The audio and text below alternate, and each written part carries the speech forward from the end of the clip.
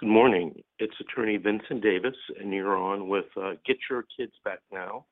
It's Saturday, September 17th, 2016. I'm broadcasting today live from Orange County, California.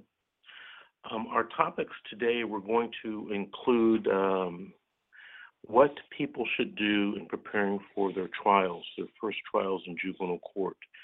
That would include what is called the jurisdictional hearing, which a lot of people call the adjudication, and also the disposition hearing.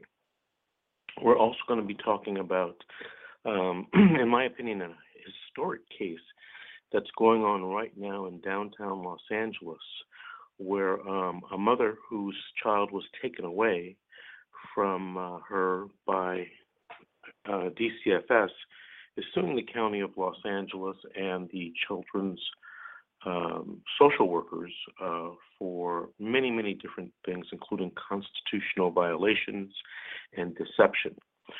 I know a few members of the trial team that represent the plaintiff in that case, and we'll be talking about that case a little in depth today as well.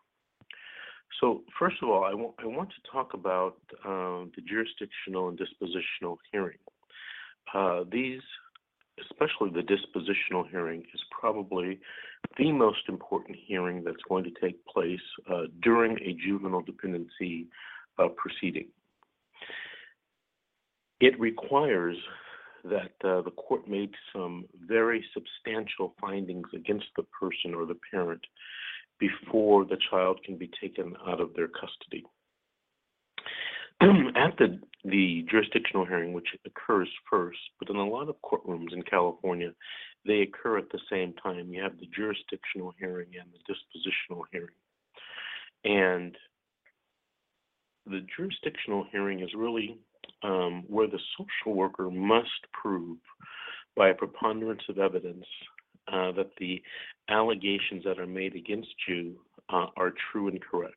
At the dispositional hearing, which is covered by a completely different statute, the social worker must prove, and I'm always surprised about how many people don't realize what I'm about to say, but the social worker must prove by clear and convincing evidence, which is a very high burden in California, that you are a substantial danger. Not risk, but danger, and not just danger. It has to be substantial danger. In my opinion, there are very few people that fall in that category, but a lot of people routinely lose their children under this statute, and the children are suitably placed out of their custody for at least the next 6 months. And in a lot of instances, children are not returned to parents for various reasons. Before you go into your jurisdictional and dispositional hearing, it's my recommendation that you have a conversation with your attorney, sort of a strategy session before the court date. Some of the things that you and your attorney should be talking about are the witnesses and the documentary evidence that you're going to produce during the trial. So, for example, there may be allegations against you in the report and statements about you in the report that may not be true. Well, unless you bring some type of evidence to counter that report by the social worker, by definition, you have to lose because the social worker has put in more evidence before the judge into the courtroom, and the social worker will necessarily win. So if you don't get on the stand and testify, and if don't get on the stand and testify, you may be not winning that particular part of or phase of the case.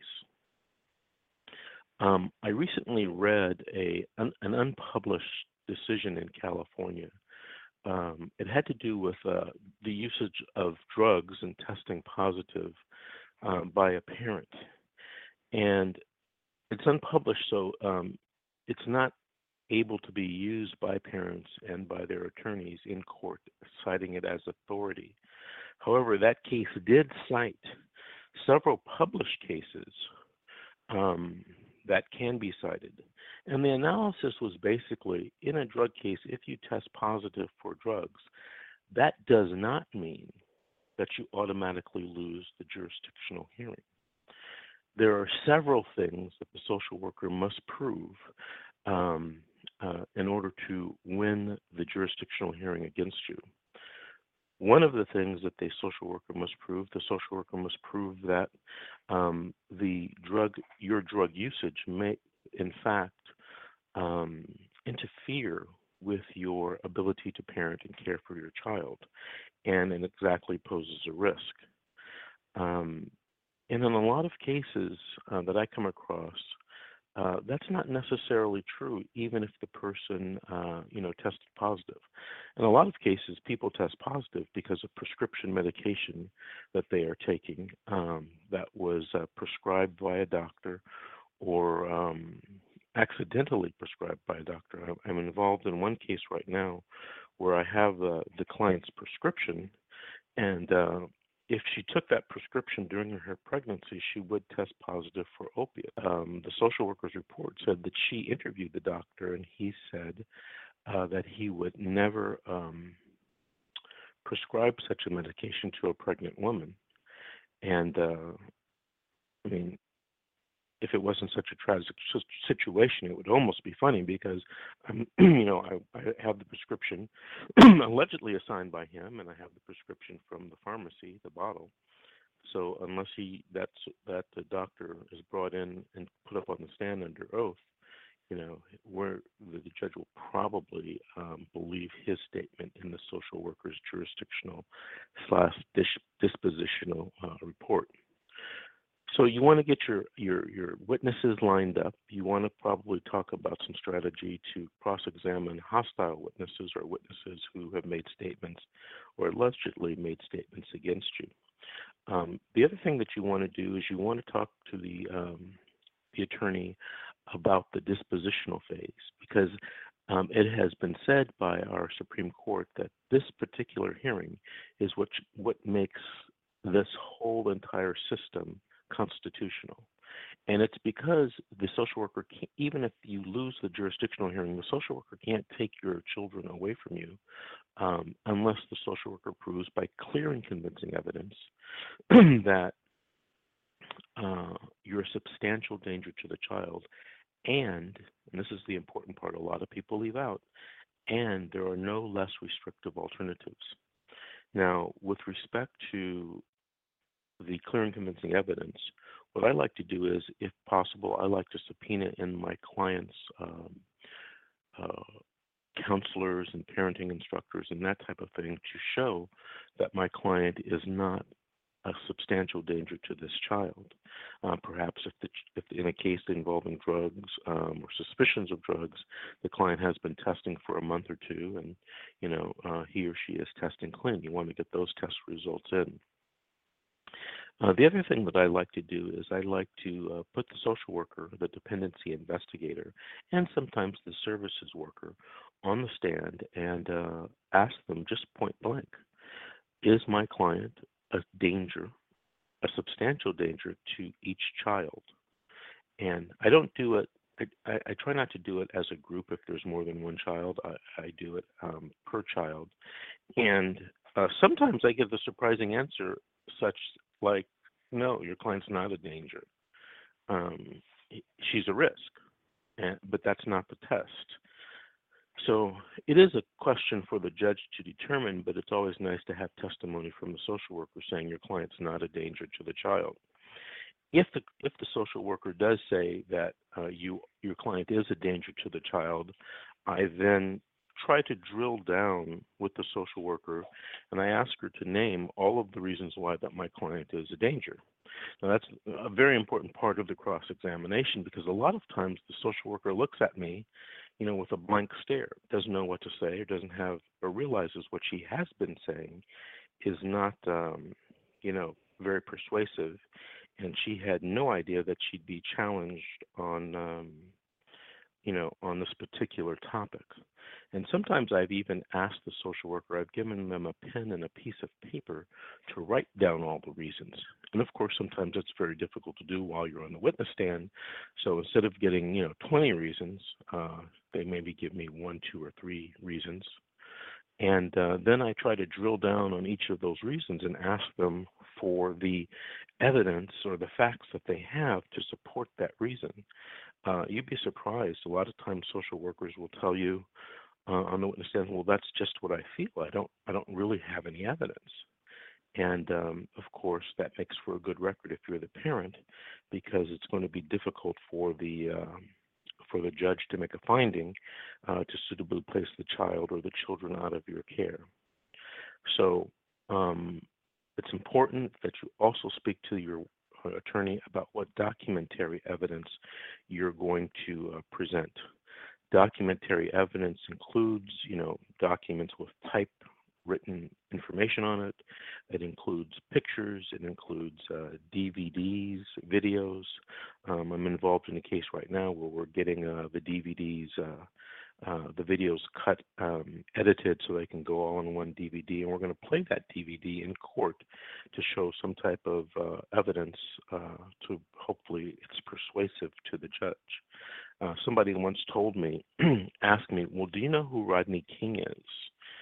And I thought about it, and I said, "Yes, I know who Rodney King is." And they said, "Well, the only reason why you know who Rodney King is because somebody made a videotape of Rodney King getting the beat down by the police, and I don't know if it was the Highway Patrol or just the police, the LAPD, in that famous case where he was an African American man stopped by the police and then apparently beaten."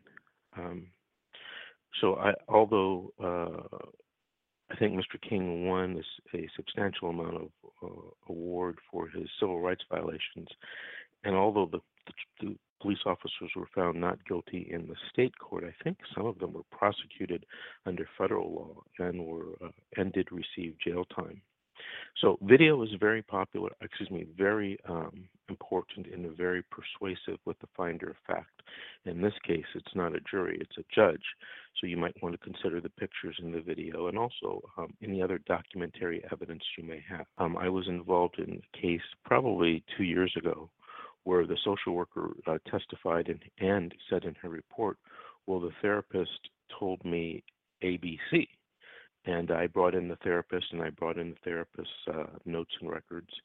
And she specifically said, "I never told the social worker ABC. I told her XYZ," which, to the astonishment of everyone, everyone was wondering, hey, why did the social worker report something that, was not true? I don't know if the social worker in that case, ever contended that it wasn't true, because that social worker was never put back on the stand to refute the fact that she's told the therapist, or that the therapist didn't tell her ABC. So these are important questions that you should be having with your lawyer before the court hearing, and you should try to strategize a plan before you have the trial and try to figure out what your ultimate goal is in the case. And of course, you must be truthful and you must be realistic. So before you have that conversation with the attorney, make sure that you are clear about your goals and the reality of your situation. Sometimes I get clients who hire me and they think that I'm a magician, and I'm not a magician. I'm just a lawyer, and I can only work with the facts that I have. So I can't make things disappear or change reality. So before you have that conversation with your attorney, you should come to the realization about the allegations that are being made and talk to yourself about whether they're really true or not true.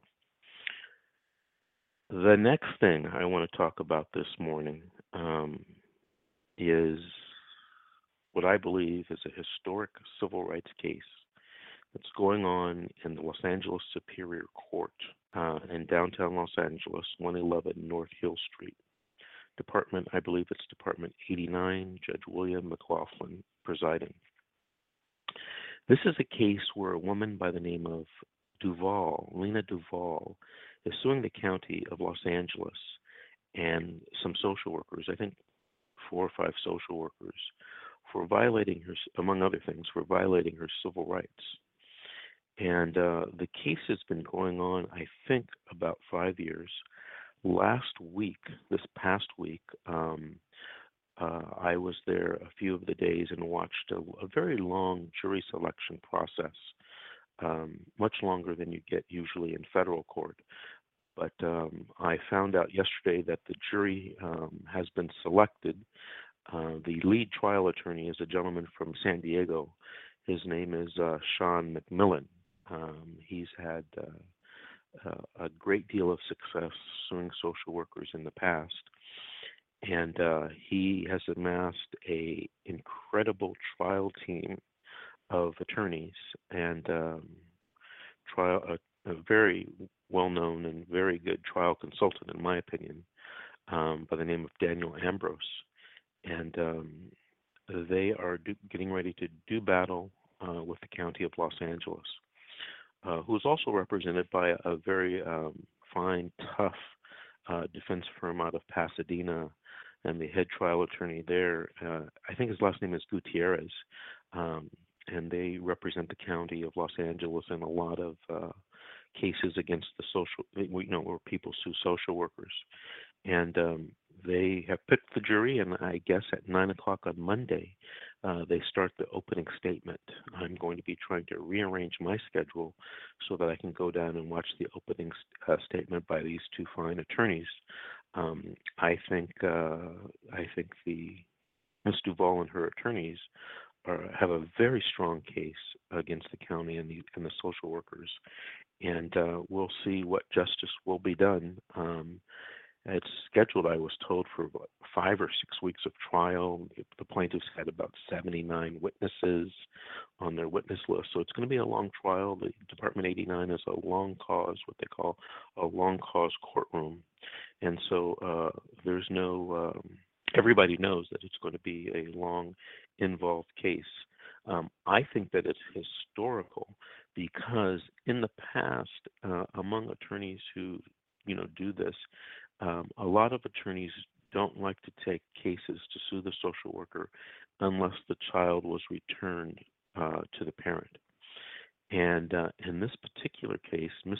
Duvall never got her child back. The case closed. And even in family law, apparently the family law judge is sticking with what the juvenile judge stuck with. And in this trial, it's to show that mistakes were made, untruths were told in the juvenile dependency court, which caused Ms. Duvall to lose her child to the custody of the father. And apparently she and the father don't get along at all. So it's going to be a very important case because I think if Mr. McMillan and Ms. Duvall prevail on this type of case, I think it's going to give the courage to a lot of lawyers, including myself, to take cases where people never got their child back, but to try to prove deception and fraud by the county and the social workers in a later civil suit that caused the parent to lose the child basically on a permanent basis. So if anyone wants to see some very fine attorneys on both sides start this battle, this epic battle, this historical battle, it's Department 89 of the Los Angeles Superior Court. It's on the 5th floor, 111 North Hill Street. It starts Monday at 9 a.m. If you happen to see me there, I am trying to be there at 9 a.m. to watch this. Please come up and say hello, introduce yourself. I'm always happy to meet people who listen to our show. I'm going to take our first call. I'm getting real backed up on the board here. Our first call is from area code 562, ending in 48. Good morning. You're on with Attorney Vincent Davis. Hello, this How are is you? Daniel. I'm doing well, thank you. Daniel, good. Did you have a question or a story to share? Well, a little bit of a story. My daughter was taken from me at the hospital. Social worker came and had allegations that I smoked marijuana every day, I did drugs, I did alcohol, all these things that she bombarded me with. And I'm just sitting there thinking to myself, no, no, no. In the beginning, I told her I can't really talk to you unless I have an attorney here representing me. And she had explained to me, you're not in any trouble. If we don't talk, I'll have to call the police. Your child will be taken from you. And so I tried to cooperate without divulging too much information. But everything that she came at me with, which was a lie, I told her no, no, no. And so she had her opinion already made up, and they took my child from me. I was devastated. And, I knew I should have had an attorney right then and there, but she made out trying to be friendly, like, we're not going to take your child. I just need you to answer some questions. So, that ended up being over a 2-year battle, which you know yourself. You helped me with it, and I thank you and your team for helping out. But they did get their wires crossed up, and through the court process, wires were crossed. My original attorney agreed for me to do a 730 evaluation, and it was through somebody with the courts, a forensic psychologist, and I went ahead and did that. It took months for her to get that back to the court, so I got back to the court with my report and sit down with this man and sit down with the courts, and he's saying, your name's Robert Johnson? My attorney's telling me that. And I said, no, my name's Daniel. What do you mean, Robert Johnson? He goes, well, it says right here in this forensic report, your name's Robert Johnson. The court's got my paperwork mixed up with somebody else.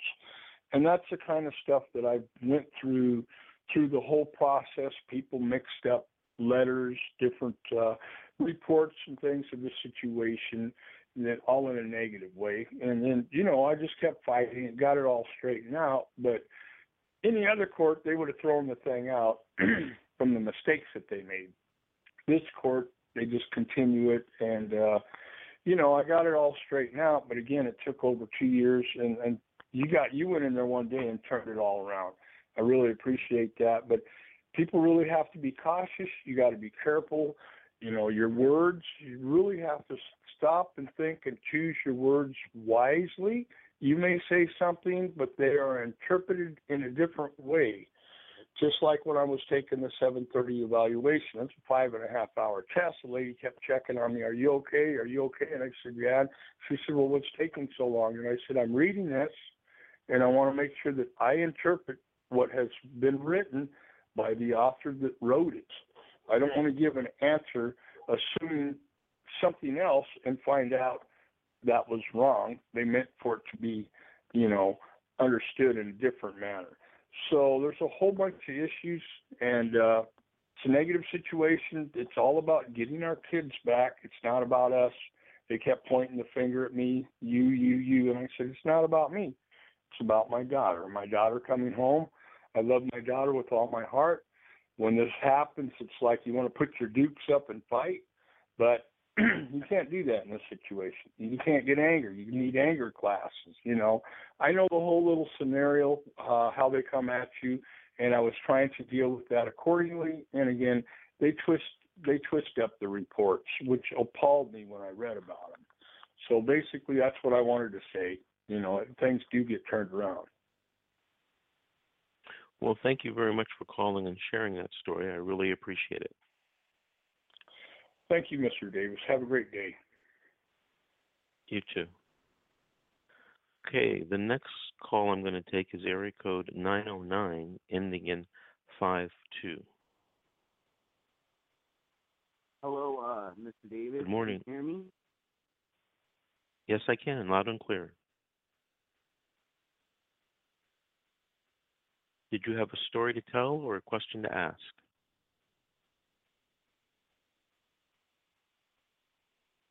Hello?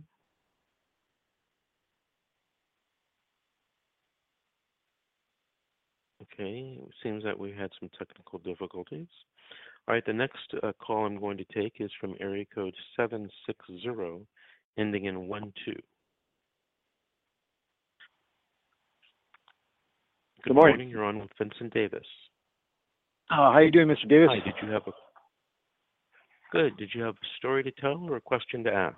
No. I got something probably very important that your listeners would be more than happy to hear. There's a class action lawsuit being formed right now in 50 states. It's called CAPRA. And I lost my parental rights in 2011 due to CPS false allegations. They violated my due process rights, countless other rights that I proved in a habeas corpus, but still didn't win through the Court of Appeals. But I stumbled across this lawsuit and joined. And it's a great thing because it's being done in 50 states. We've got 13 days before it's filed in the courts, the federal courts. And I would like your viewers to get. Can I give this information out? Certainly. It's well, for your viewers that lost your rights from 2011 and up, you have a right to join. And if you've been a victim of CPS corruption and false allegations, I encourage you to join. The winners of this lawsuit will regain rights of their parental rights. They'll get their kids back, and a share to the hefty amount of money that they're expected to win. Which the money is not the issue; it's our kids that are basically the most important thing. And so I'm going to share this. Can we put this up on your website for later callers? And I'll provide the information for you after. It's hashtag parental rights class action.com. And what this CAPRA stands for is Constitution Association of Parental Rights Advocates. These are the people that form this. And it's an awesome thing. I mean, that hope is back. You know, there's a possibility now that I can get my boys back. And that's just, you know, to me, that's everything. And yes, I have a record, but I was in a violent felony offender, like they said I was. So they ran with a lot of false allegations in my case. And I went and seen you, Mr. Davis, and I know my case was really old at the time when I went and seen you, and there was really not too much you could do. And I understand that, you know, and I understand the process now. I became after this happened, I got so much into the juvenile dependency courts and the laws and the welfare institution codes that I learned a lot, and I seen where it went wrong, and I seen where a good lawyer would have came in and turned it around for me. You know, I was using a court-appointed attorney who basically, right there, ineffective assistance of counsel. I mean, he didn't do really nothing, but, you know, let them do what they did. And I understand, too, he's only a lawyer. He can only do so much. But there was a lot of information that I learned later that he could have used that would have got a grip in that case and would have turned it around, because I could have proved false allegations on CPS part. I could have proved all just all the wrongdoing by the courts itself by not following the Constitution or our rights. And so this is a great thing. I will definitely give the information out. You're going to need a members code to join. Feel free to use mine. It'll be up on Mr. Davis's website. Everybody join. The bigger it is, the more impact we're going to have. We're going to change CPS, and we're going to change the juvenile dependency courts and the way they do things. Well, thank you for that information. Give us the website one more time. It is HTTP. I believe that's the hashtag symbol or something. Parental Rights Class Action. ParentalRightsClassAction.com. And you will need a members code. Huh? Excuse me? Who are the attorneys that are handling? Who are the attorneys representing? It's they're an organization called. They have attorneys on there too. Constitution Association of Parental Rights Advocates. And just go onto that website, and there'll be a join link. And the join link will basically, you give them your name, case number, everything has to be right. Make sure you follow those. If you have to re-register again and get it right, do it. I did it 3 times because I had to go back and read, and there were some little things that I missed. But they encourage you. We have 13 days before it's filed. You could also, on that day, we're gonna blow a lot of noise in the airwaves, on the web. And we're encouraged to find more members. We're encouraged to let everybody know in America what's going on with our juvenile dependency courts and with our CPS, whose primary job was to protect our kids, not take them and steal them and put them up for sale. That's what it seems like. That's what they did to me, and it's horrifying that my boys were taken like that off of something that could have been. The mother just put them in danger. She was barely under the influence of alcohol, didn't have my son restrained, and basically didn't really want to stop. So it was a slow speed evasion until she got to her sister's house, which was 2 blocks away. Cops stopped her, and right there was a child endangerment, enough cause for CPS to step in and remove my kids and my son, my other little son, who was at home with his grandmother, They took them both. I mean, and it's that's what's going on right now. Well, why didn't you get the children? At the time, I was incarcerated for a nonviolent offense, and there's no way just because you're incarcerated that I should lose my parental rights, but I did. And then how I did that was because I have an old case which was a GBI that was dismissed, but the social workers went into my file and seen that there was a GBI there. They didn't bother to say it was dismissed, and then right there they filed.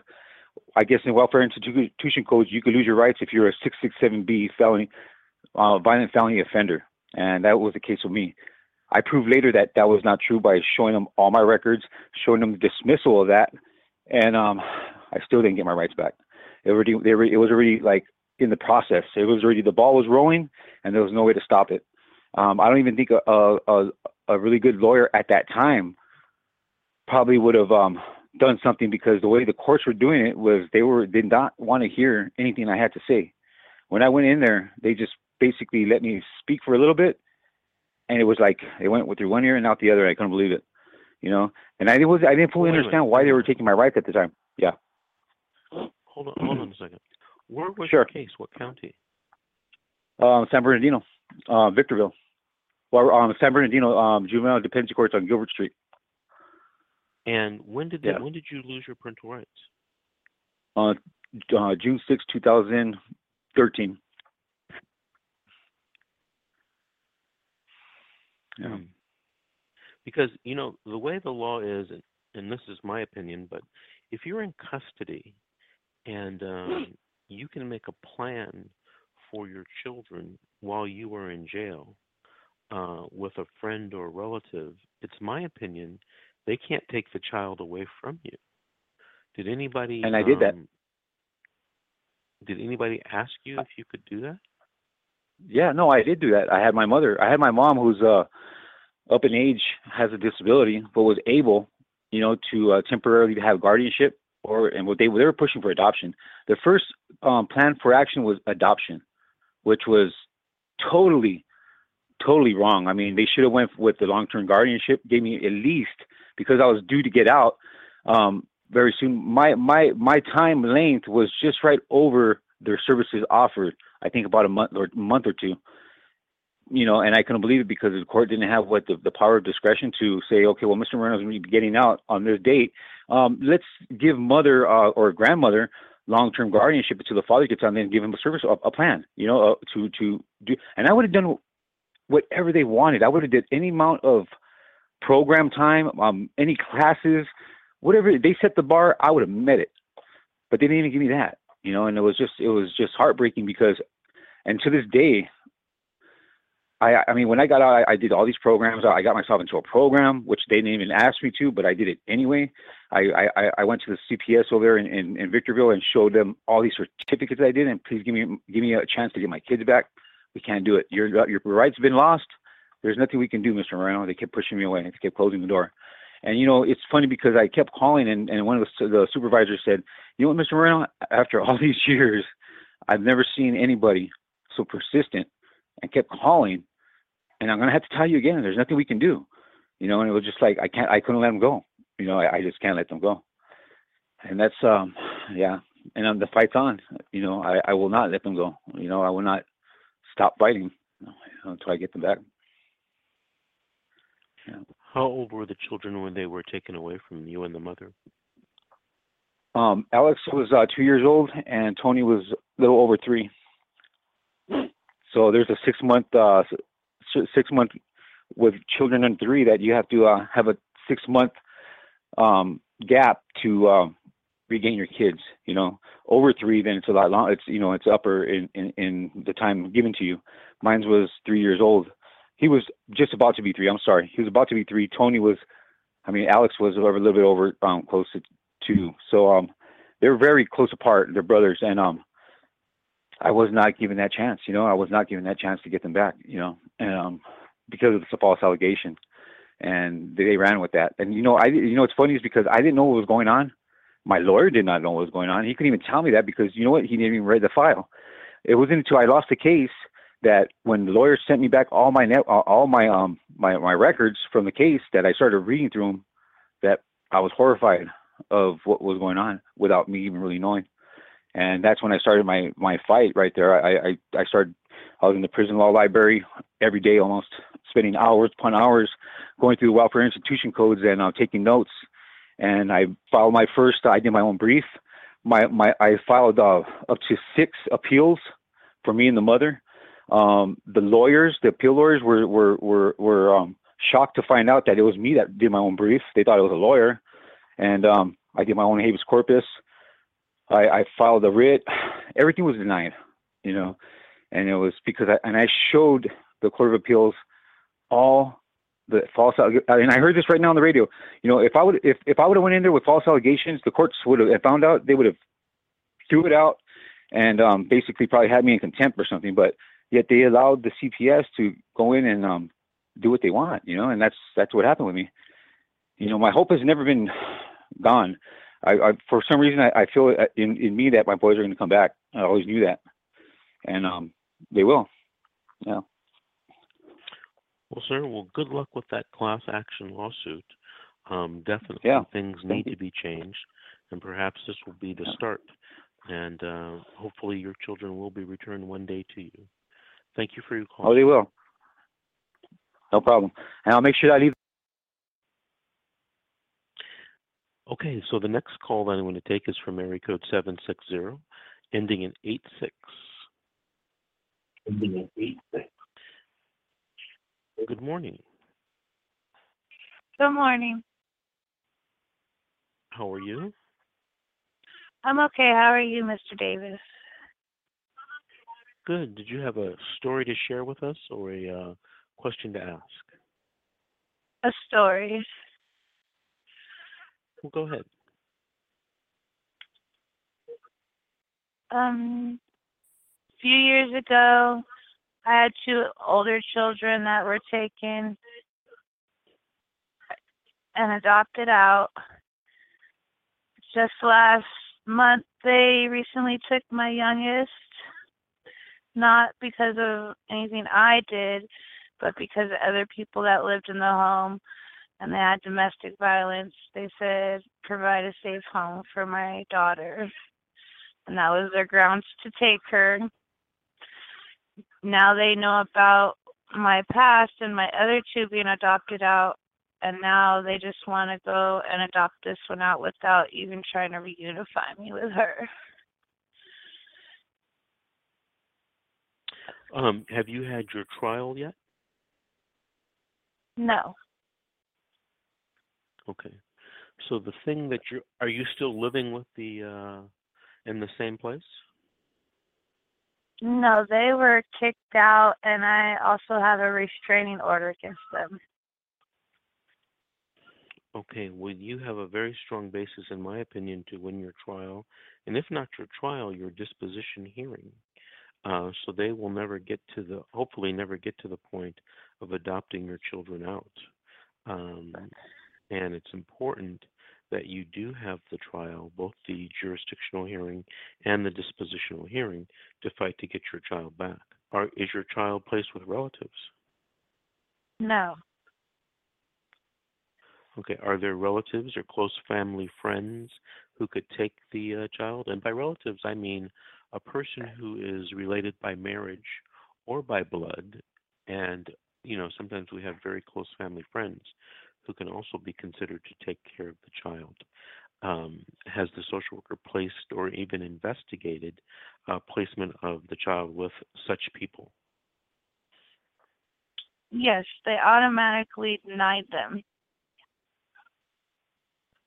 Well, how many did the social worker investigate? Or did they just deny without investigation? I believe they denied without investigation. One of them only lives 4 houses down from me, so I believe that was her reason for denying them. That's not a basis for denying. Do you have that in writing? Or an email? No. Well, that's something that has to be addressed immediately, especially if they're trying to adopt the child out.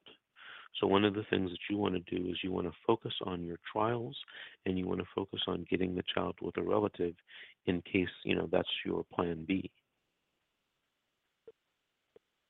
Yes, that's Okay? my plan, is to get her placed out of foster care with family or friends. And based upon what the facts that you've told me, it doesn't seem, in my opinion, that they can even take jurisdiction over the case. And even if they did take jurisdiction over the case, it doesn't seem that you could lose a dispositional hearing where the child couldn't be placed back with you. Remember, they have to prove by clear and convincing evidence that you are a substantial danger to the child, not risk, that you're a substantial danger to the child. And they also have to prove that there are no less restrictive alternatives. And, are you in San Bernardino County? Yes. Yeah. Most counties, including San Bernardino, have many, many services that they can give parents if they want. The key is going to be subpoenaing those witnesses to court and showing that there's a lot less restrictive alternatives than to place the child in foster care and up for adoption, even though that's what they're trying to do before they even win the case against you. So what I want you to do is I want you to give your... Go ahead, they're trying to what? They're trying to say that I'm still unfit parent, even though I've completed a bunch of classes and got my GED ever since my other two were adopted out. And they're trying to tell me that those are meaningless. Well, make sure you make copies of all your certificates and your progress letters for any classes that you have participated in, and give those to your attorney so that he or she can use them in the trial in trying to win the jurisdictional and dispositional hearing. Okay? Yes, I have. Also, give your attorney a list of 25 relatives or close family friends so that they can give that to the social worker to start an investigation of placement with the child with relatives. Under Section Welfare and Institutions Code, Section 309, the social worker is supposed to investigate and place children with appropriate friends or relatives. Yes, we're working on that right now for you. Okay, well, very good. Thank Good you, luck Mr. with your Davis. case, ma'am. If you have any questions, give me a call. You have a great day. Thank you. Bye-bye. I want to tell the listeners that it's very important that Section 309 of the Welfare and Institutions Code. Everyone that has access to the internet, type in California.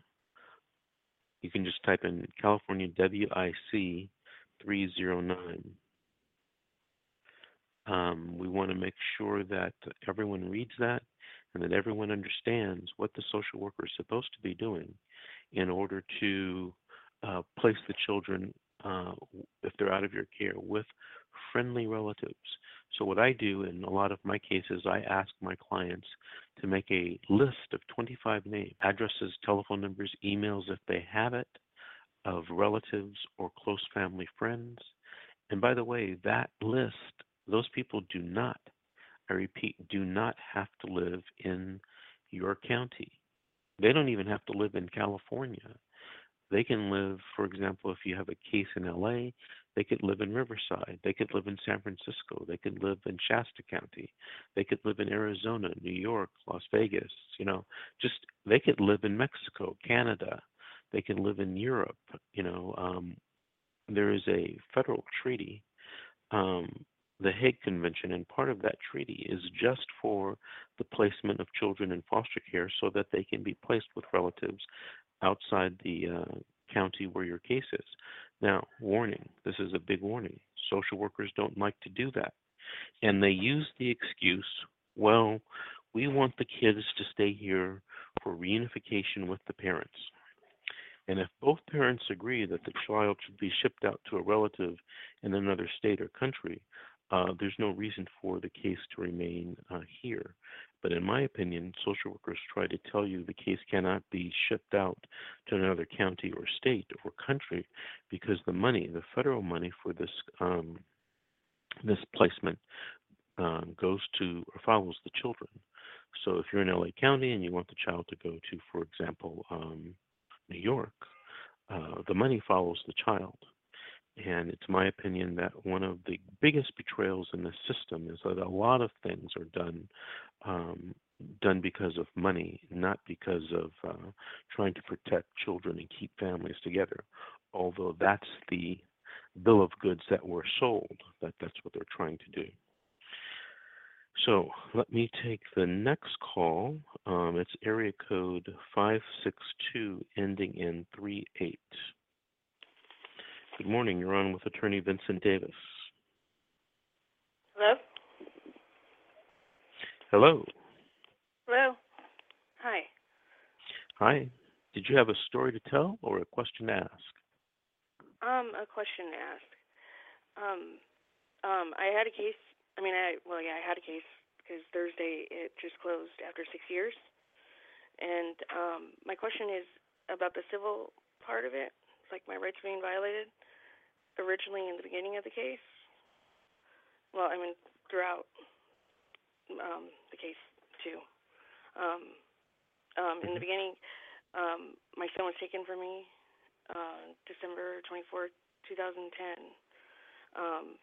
and placed with his father. And they said it was because my parents were too old to care for him because I had left him with my parents, apparently. And I had custody of my son. I was going through a divorce, and in the paperwork for the divorce, it states there that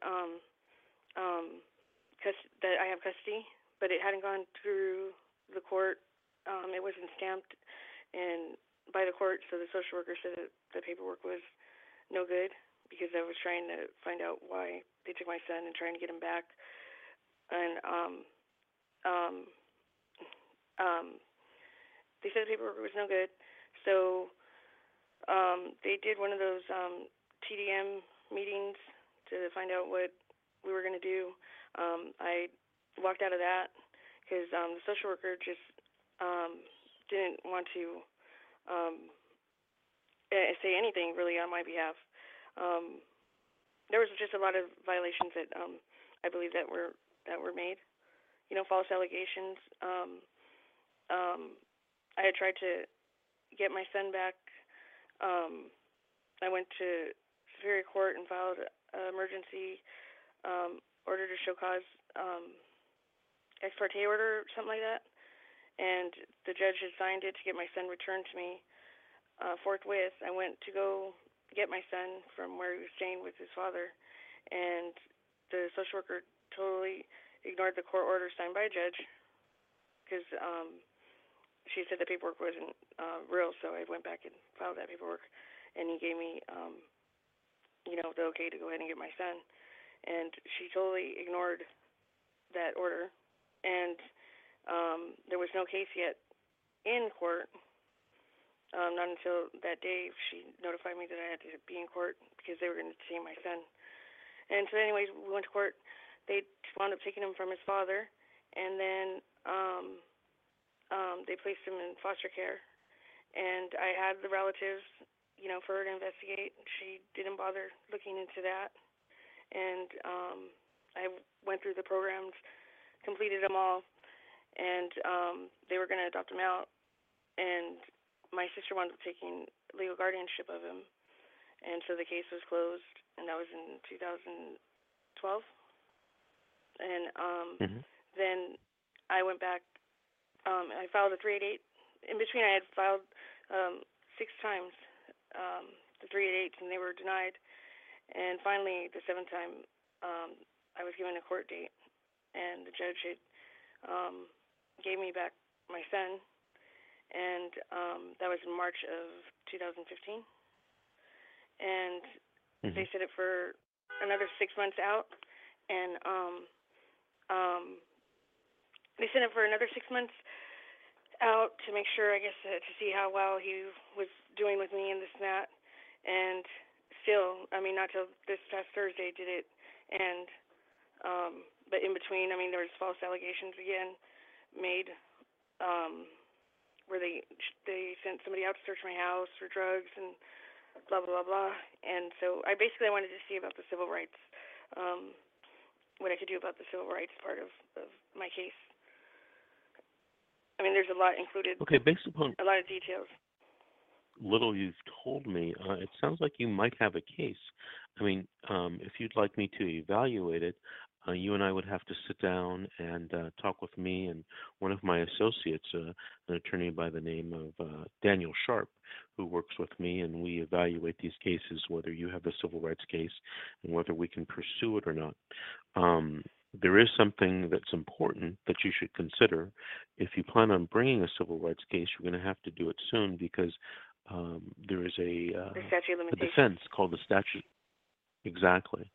So if you'd like to call me on Monday or call today after 9 a.m. and call my office and make an appointment to meet with me, I'd be happy to do it. And if you're in the Los Angeles area, we can meet at my office or we can meet over the phone or by Skype. So if you have a pen, I'll give you my office number. You can call and make an appointment. Okay, it's 888. 888-6582. That's 888-888-6582. Please call that number, make an appointment, and I look forward to meeting with you. Yeah, definitely. Okay, cool. Thank you. Thank you for your story. Okay, I think I have time for one more call. We're going to go to area code 951, ending in 89. Good morning. You're on with Vincent Davis.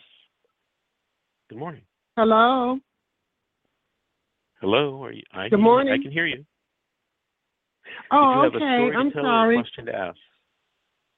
I have a question to ask. I had my grandkids. I have custody of my grandkids, but I was going through a process of adoption. But due to the fact that my daughter was upset with me because they're her kids, she called and made allegations against me 3 times with CPS, and plus coerced the kids to stay to match her story more or less. And so they gave me a 7-day notice, and I ended up fighting it in court. I had a really good judge. He was listening to me out of Riverside. And so he overrode what the social workers was recommending to do because they was ready to take the kids.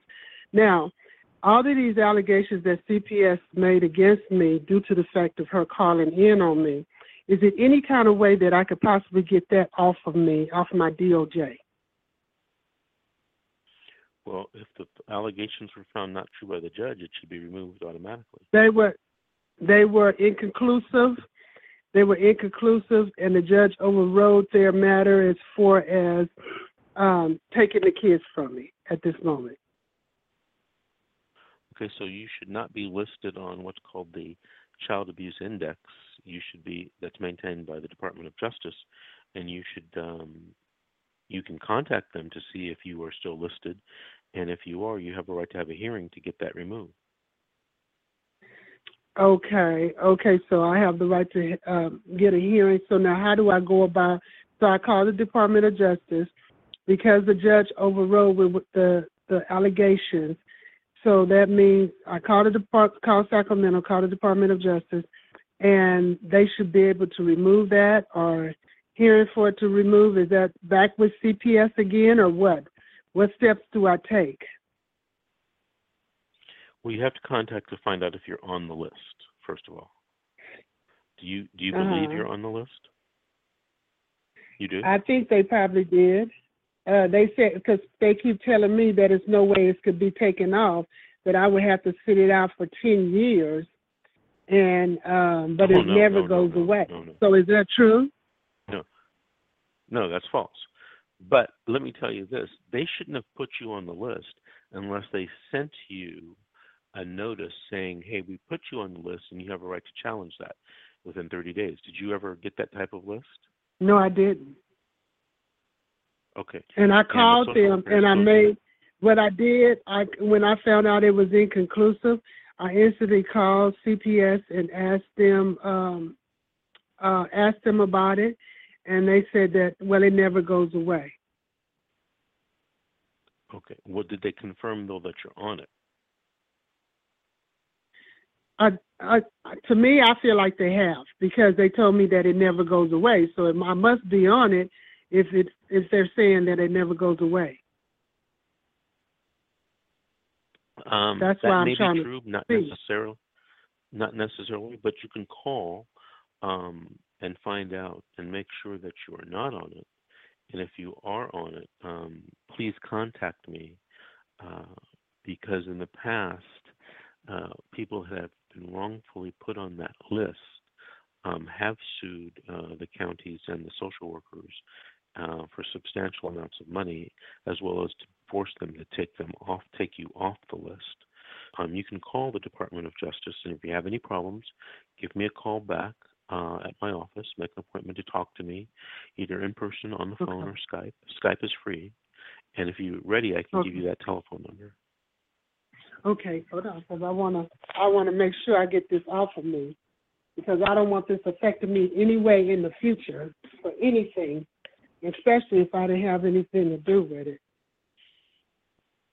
And then I had altogether they had 6 allegations against me, but 2 was unfounded and 5. They had 5 of them, and 2 was unfounded, and then 3 was founded. And so, because my grandson, he had a teacher, and she didn't want any black kids in her classroom, so her way of doing that was calling CPS. And so for some unknown reason, which I felt like she coerced him into doing it, was he sat there and said, I hit him in the face with a mop. I said, I hit him in the face with the mop? I said, no, I haven't. And I noticed one day that and the reason I feel like the teacher coerced him into saying it, because she had tried to make allegations because I couldn't make it from one school to the other school in time enough. I only had like a 15-minute window, and one school was on one side of the town and the other school was on the other side of the town.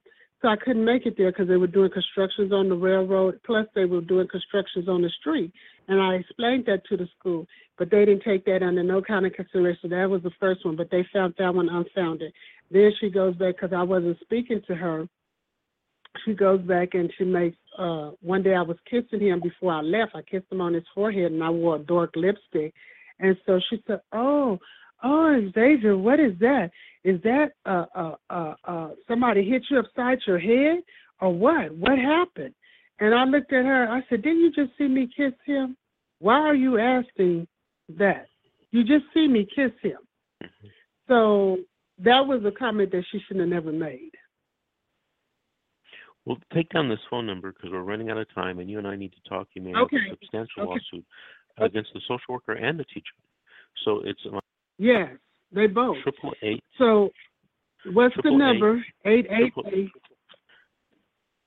888-6582. 888-6582. 6582. Okay, wait. 888-6582.